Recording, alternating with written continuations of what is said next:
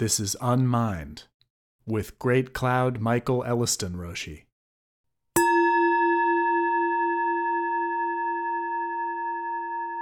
Teaching Zen and Teaching Design.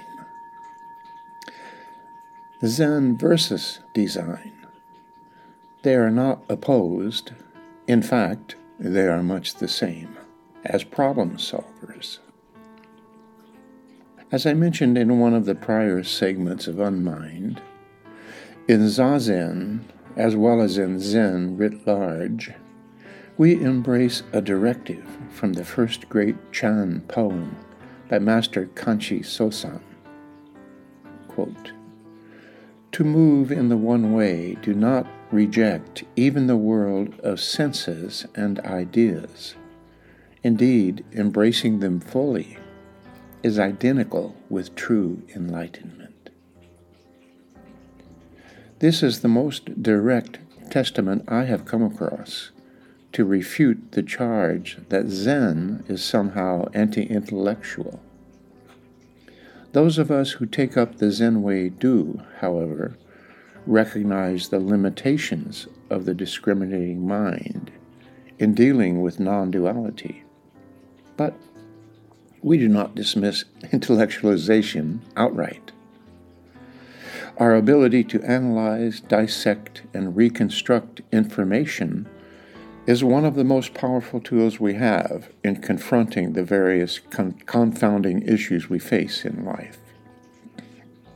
But it cannot solve the mystery of existence alone.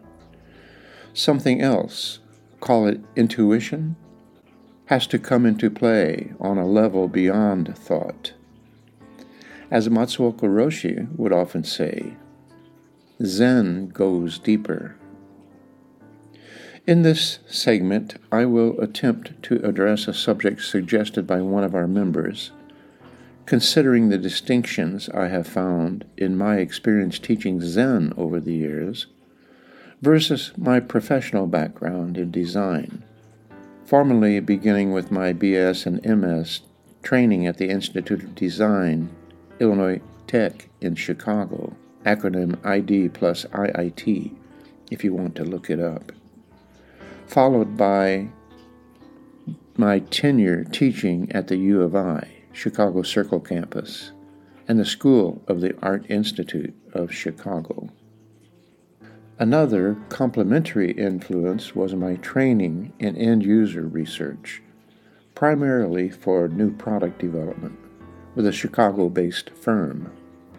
It was one of my main sources of income while in university, and the firm with which I moved to Atlanta in 1970. The integration of end-user research with each stage of creative development, from raw concept through refined concept, form, features, and styling, and so on, became the subject of my master's thesis, and is now the gold standard in the industry. The most obvious example being the end-user participation approach to debugging initial releases of software apps.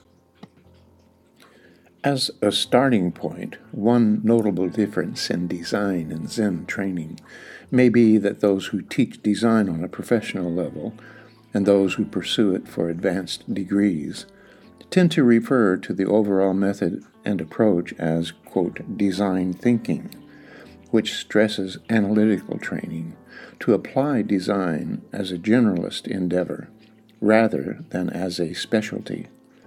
The premise is that the method employed in defining and solving any given problem of the applied design profession is thought to be basically applicable to any other problem-solving activity in general terms. In research circles, the term methodology is often used to refer to the method followed in conducting the study. It actually means the study of method itself, which is one area of intense focus in design itself, one of the more well-known proponents being Victor Papanek. For example, the method employed in designing and building a chair is basically the same as that utilized in writing a book, both of which I have personally done.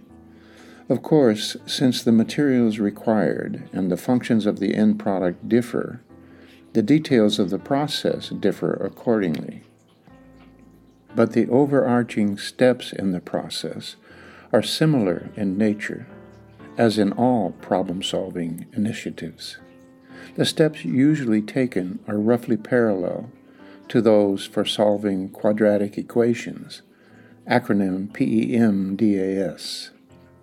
Indulge my stretching the analogy a bit, but the recommended sequence for doing the mathematical operations is to solve the parentheses, exponents, multiplication, division, addition, and finally the subtraction, and in that order. Otherwise, the answer is not likely to be correct. Metaphorically, solving the parentheses and exponents of the equation first, I take as roughly equivalent to defining the purpose and function of the end product. Who is the audience for this book again? What is the point in designing yet another chair? What is the implicit thrust or root of the problem, in other words? Once the project's underlying charge and challenge is clarified, then the ideation can begin. Brainstorming and mind mapping, consideration of all the possible materials available, such as hardwoods and furniture fasteners, in the case of the chair. Or the arc of the narrative of the book. What is the first chapter? How do we end the last chapter? How many pages or words? Both of which I think we can regard as a kind of multiplication process. It may expand into future phases with issues around getting the book or the chair published or manufactured, respectively. Once everything that may prove to be pertinent to the design and production of the new thing has been teased out through free association and documented so as not to be lost, the exercise shifts to dividing the formless mosaic of the mind map into relatively distinct groupings, much like Buddhism's 5 aggregates of sentient awareness. This I take as a form of division, dividing the holistic concept into digestible bites in order to further develop the finer details. What options are there for furniture feet, finishes, and fabrics if the chair is to be upholstered? What is the most logical sequence of chapters for the table of contents? How detailed do we need to make the footnotes or endnotes? Prioritizing the categories to take them one at a time, we then examine each set individually as to their completeness and flesh them out, including elements we may not have thought of in the first go-round. This is the role of addition, kicking in once we have neatly divided the whole into discrete parts, each of which benefits from individual embellishment. For the chair, this may include line extensions, such as choices in fabric, variable sizes, and features, such as adjustability of an ergonomic model. For the book, it may include illustrations, graphic inserts, and these days, links to online content. Finally, we get to the subtraction, the last in the sequence. For the book, this would comprise the familiar editing process in the form of major block edits, detailed line edits, and excising text that may not earn the space it occupies in terms of contribution to the storyline.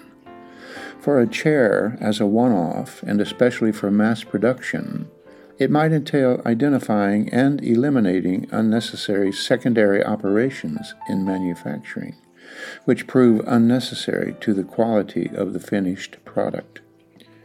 In all creative processes, whether in a group or individual endeavor, these steps flow from first considering, defining, and redefining the initial problem, then mapping out all the various aspects, dimensions, and components of the problem, sorting elements into relatively discrete groupings, then adding any overlooked components to flesh out the various categories, and finally editing, prioritizing, setting aside, and/or eliminating any and all areas and items of concern that may be safely postponed for later consideration, focusing on those that are most central to a solution and demanding immediate attention before moving on to more peripheral issues. This cycle is not a one and done, of course.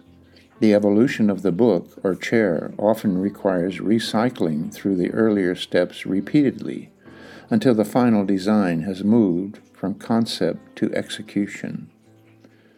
Such methods, like everything else these days, have now become ubiquitous online, where we find such apps as Google Docs listed in 3,400,000,000 search results for, quote, online group methods.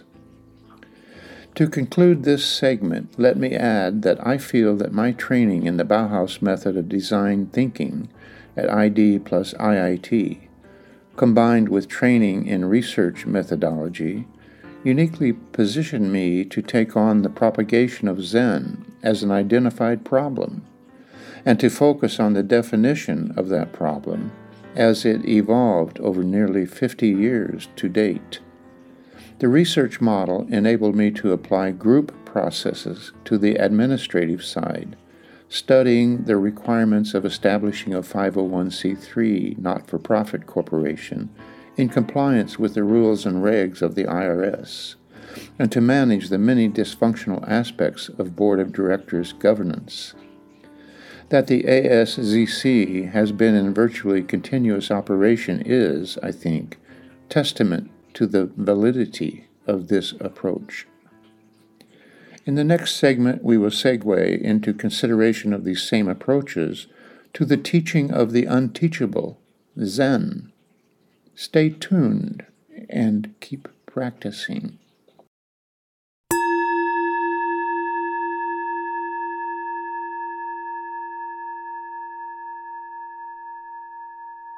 UnMind is a production of the Atlanta Soto Zen Center in Atlanta, Georgia, and the Silent Thunder Order. Find us on the web at ASZC.org. You can support these teachings by PayPal to donate at STOrder.org. Gasho.